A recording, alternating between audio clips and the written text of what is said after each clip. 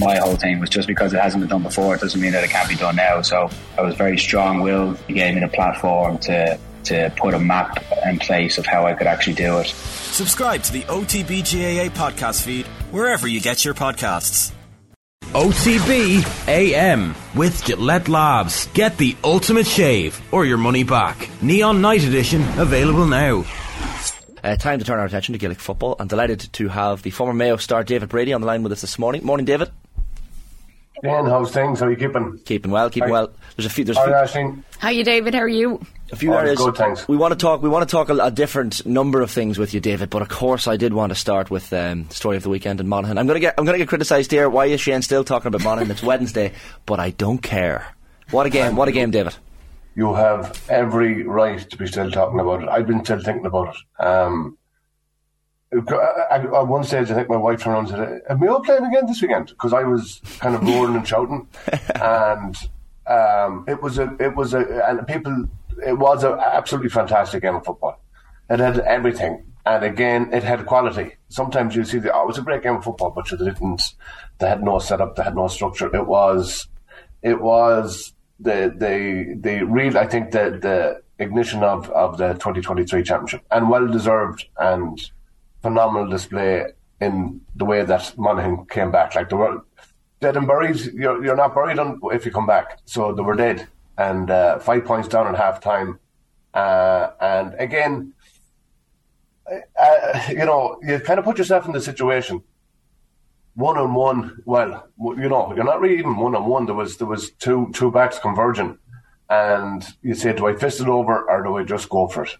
And it's natural, raw instinct sometimes, that you just say low, hard, and what it produced was a dramatic winner for Monaghan. It was brilliant, absolutely brilliant. It's funny that some people are actually saying that he took the wrong option.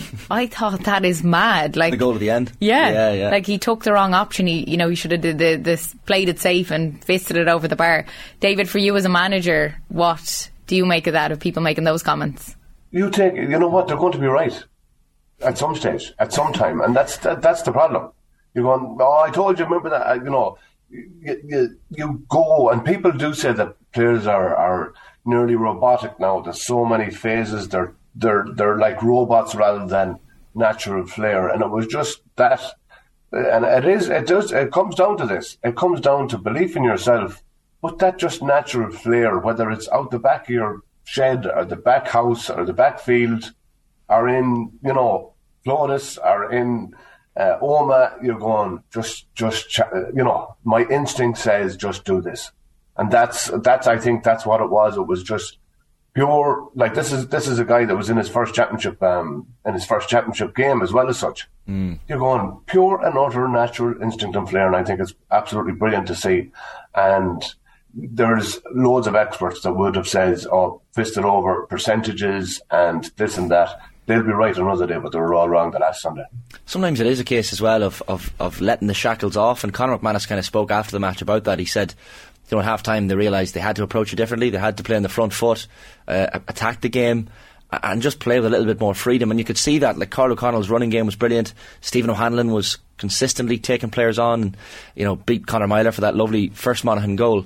There was just moments where the Monaghan players clearly decided, well, look, we're 5 points down, we might as well go for this. And it is, sometimes, and a game is very, very scripted at times and very cagey. And you say O'Hanlon just went and said, that's it. And sometimes it takes one player to initiate that spark and saying, yeah, you know what, we kind of made inroads there. We walked through them to a degree, but it is that collective to saying it's do or die, and that's the spirit of a team, and we've seen that spirit in Monaghan down in Hastings McHale Park in the last league game where they had to. It was backs to the wall. It's and yeah, they didn't know in the back of their mind there's another opportunity in the groups or whatever. You take it in championship as it's all or nothing, and they really did let themselves go, and it is refreshing. But they let themselves go, but they didn't lose their structure against they didn't leave themselves wide open. They worked hard. They worked collectively. Defensively, they remained solid, but they really improved in their attacking structure, and that was the direct hard running a lot down the channels against a Tyrone team that you're going, oh, at half time, yeah, impressive. These guys, young Canavan, Derek Canavan, Rory Canavan, they were a formidable force, but they're only formidable when they're on the front foot. We will get to the Galway Roscommon semi-final at the Hyde this weekend in just a bit, but that was something we wanted to touch on with you as well, David. I guess the 5-week gap for a team like Tyrone. And I don't think anybody is ruling Tyrone out of being potential Sam Maguire contenders at this stage, based off the weekend, for sure. What should happen now? Because there's a lot of talk about the training camps and teams heading away for a little number of days in the sun. I don't know what Tyrone do now. Do players go back to club football? 5 weeks is a long time to be thinking with your thoughts, and Mayo are in the same boat. A long time, yeah. And again, it's kind of, now that everyone is kind of back to work, the Easter break is kind of when a lot of teams pencil in a training camp. The Kerry team were in Lamanga last week over and had, by all accounts, a very productive training camp. I got a few pictures back, and it's that for me. And like Galway they flew out at 4:00 in the morning after the National League final defeat. They were over in Portugal, it was. So, again, you probably might have your own training camp. You might go internally in Ireland now. Guys definitely need a break, because it's been hard and heavy and consistent since December, November, December, January, straight into the National League. They need to recharge. A few of the Mayo players went away and got a bit of sun from themselves. That they had that opportunity. Everyone took the 10 days off or whatever. But from a training camp, I think, and my personal experience, they're brilliant. They're absolutely brilliant. But that sense of dedicated time, it was like, this is us being professional to the highest degree you could possibly achieve by 7:00 session. Straight, you'd have a prep session. You'd be going on the pitch at 7:30 in the morning.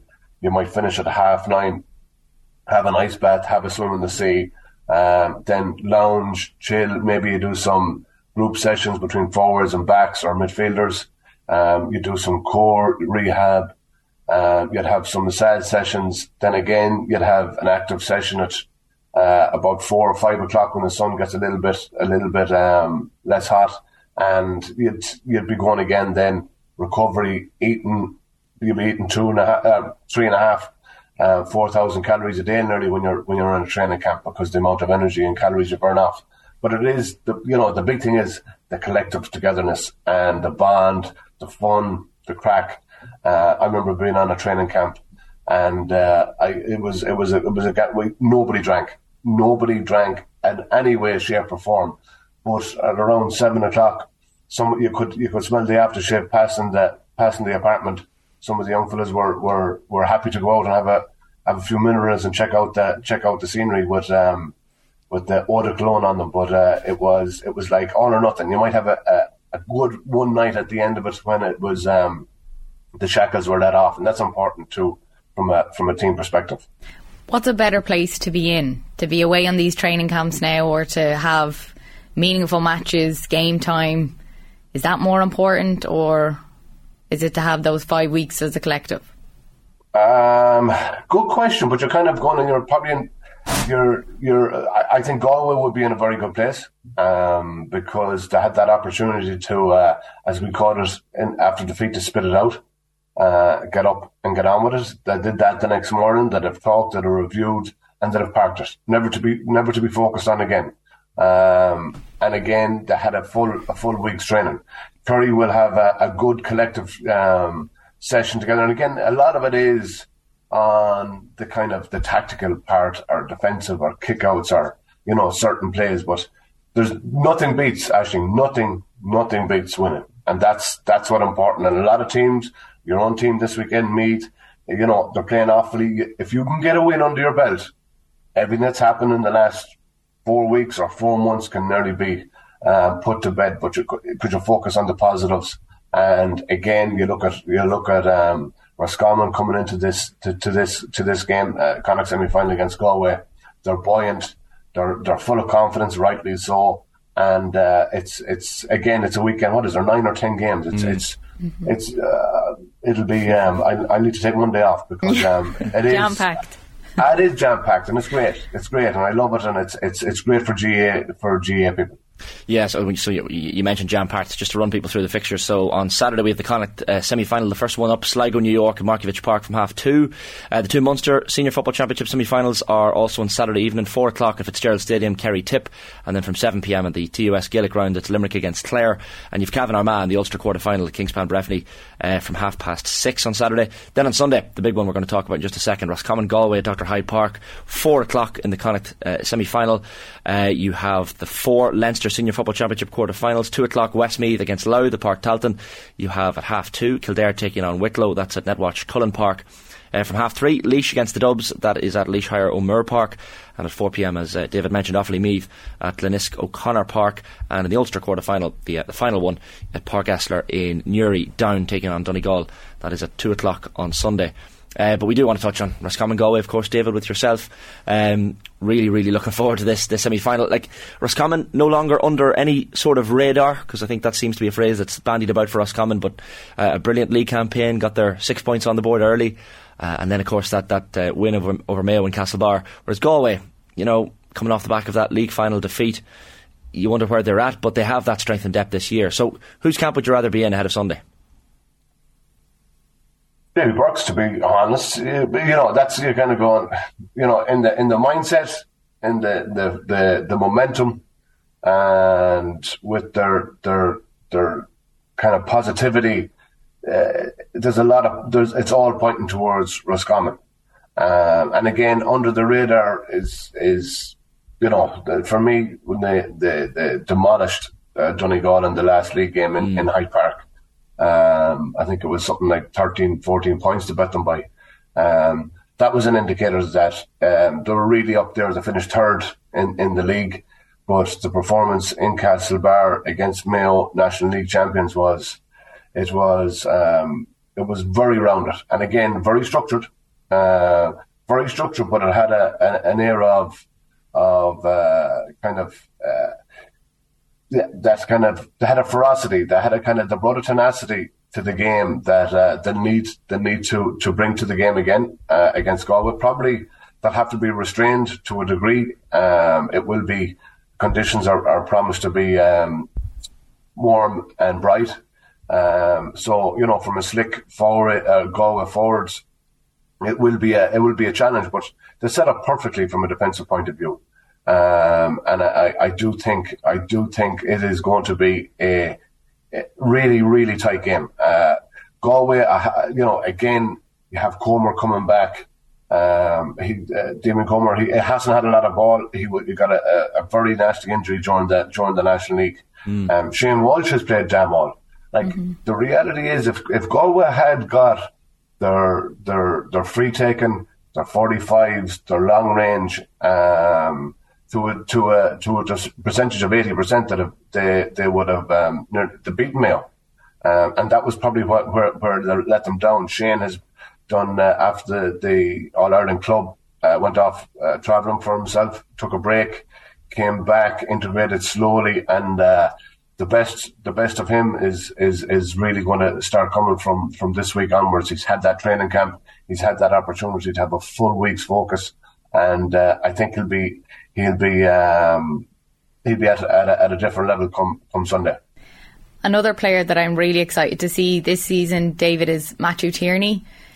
Just what he can do, a young player, but I feel like it's this year or next year that he's really going to explode onto the scene, and we're really going to see this big player that he can be. And he has every attribute, especially his hands and his pace, and it's that kind of, lightning quick on the ball, but also kind of a great heading for a young man. And again, you have that, like the Rob Finnerty's inside him. You have Comer, you have Walsh. Johnny Heaney was for me is always a fulcrum from a Galway perspective. Got a bad injury against Mayo, but he'll be back. He'll be back to his best. And you have the experience of Paul Conroy and go around the middle. And it is like these players, they're special players. And again, it comes from the kind of conveyor belt, and the conveyor belt from a Galway perspective was the under-20s, younger guys coming up, and now that conveyor belt is coming to fruition, and that's very important in accounting. You can see it again from a Sligo perspective. They have beaten Roscommon, they've beaten Mayo, and you can see the continuation and development, and that's what's coming to the fore in the Galway team as well, and under the management now of Corey Joyce, but previously under himself in underage, and that's vital. And if you can kind of bring that continuum of advancement and development and integration to senior football, it stands to a manager, but it stands to a team also. We spoke about the kickouts, I think, the last day after the Roscommon Mayo match, and that certainly was another thing that cropped up at the weekend between Tyrone and Monaghan. To watch that battle between Niall Morgan and Rory Beggan, even just themselves defending kickouts as well as kicking them, it was quite fascinating to watch. And we know goalkeepers are changing. Conor McManus, I think, described Rory Beggan as a quarterback after the match, and we saw his ball in for that first Monaghan goal. Roscommon won 7 of their 9 first half kickouts against Mayo the last day, going long. Now, the conditions will obviously have dictated Roscommon's decision maybe to go long in some occasions, but how important is that midfield battle? Because you'd imagine Roscommon might try something different against Galway.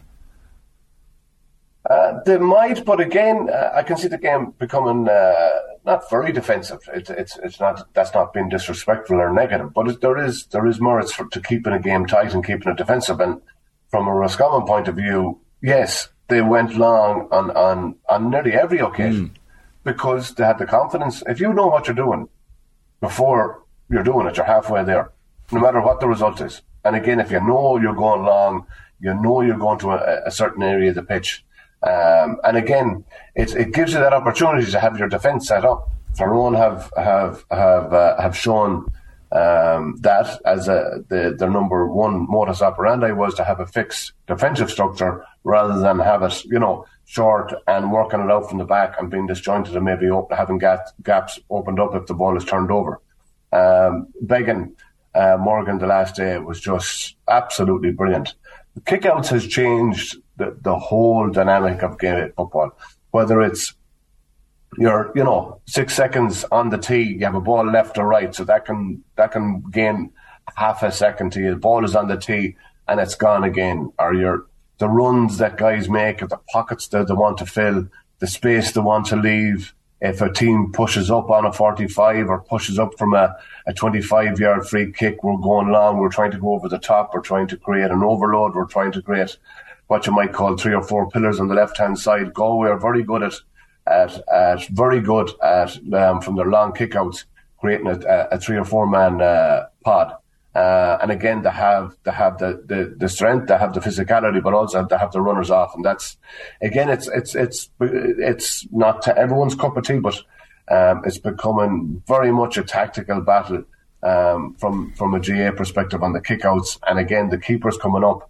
And again, if you have 15 men in defence, you're going to have if the team you're playing against has 15 defending in the 45, how do you break them down? You're going to have to keep someone back because you just can't leave the house and the doors open. But again, the goalkeepers coming into these plays, they can create that overlap. They can create that, especially if a team is playing a +1, it means there's someone sitting back. So the goalkeepers can be that key that opens up the avenues and opens up opportunities for runners. And it's a 15-man game now, surely. And I think it's great to see that goalkeepers have. I said it to a man, I'd say about 14 years ago, I says, I don't know why goalkeepers, and he said, you're mad. But goalkeepers have always had a role to play.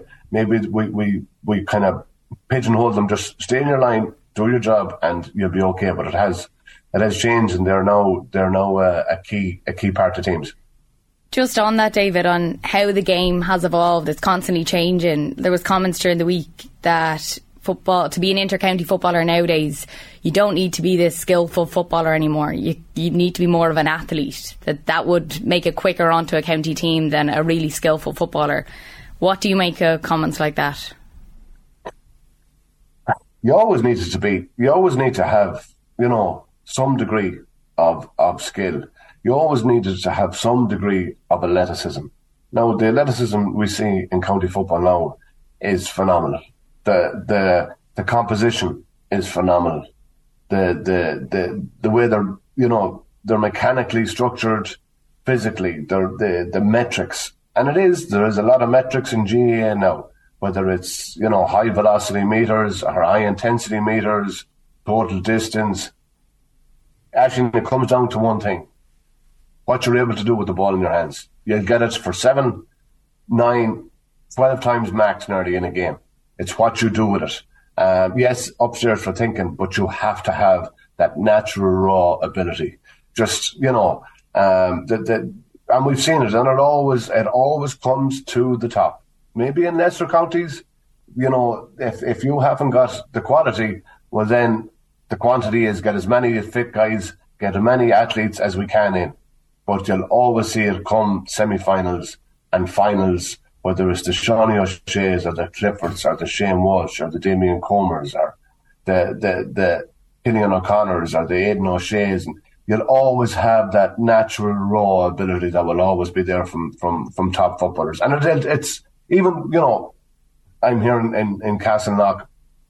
You'd walk across the road and you'd see young 12-year-olds, and you kind of go, just have a look at these. And you can pick out the guys. You can pick out the guys that has natural raw ability, that looks comfortable on the ball, does something going, just that was nice. And that's always going to be there, and it should be always, I suppose, nourished and appreciated. And you need a mix of both, but natural will always win. Yeah, really looking forward to this weekend's action. Home advantage for us common as well, although we've seen in Omagh and Castlebar in the last couple of weeks that home advantage doesn't always count for everything. In 2 words, David, which 2 counties are going to be contesting the Connacht final this year? Sligo and the Rossies. Oh, he's gone for it. Neck. Hesitation. Head firmly above the parapet. I've got a lot of stick over the last 2 weeks. I deserve it. But no, the Rossies are probably going, oh no, we're doomed. This is your mea culpa. Listen, David, appreciate your time as always. Thanks a million, David. See you, Shane. See you. Thanks, David. OTB AM with Gillette Labs. Get the ultimate shave or your money back. Neon Night Edition available now.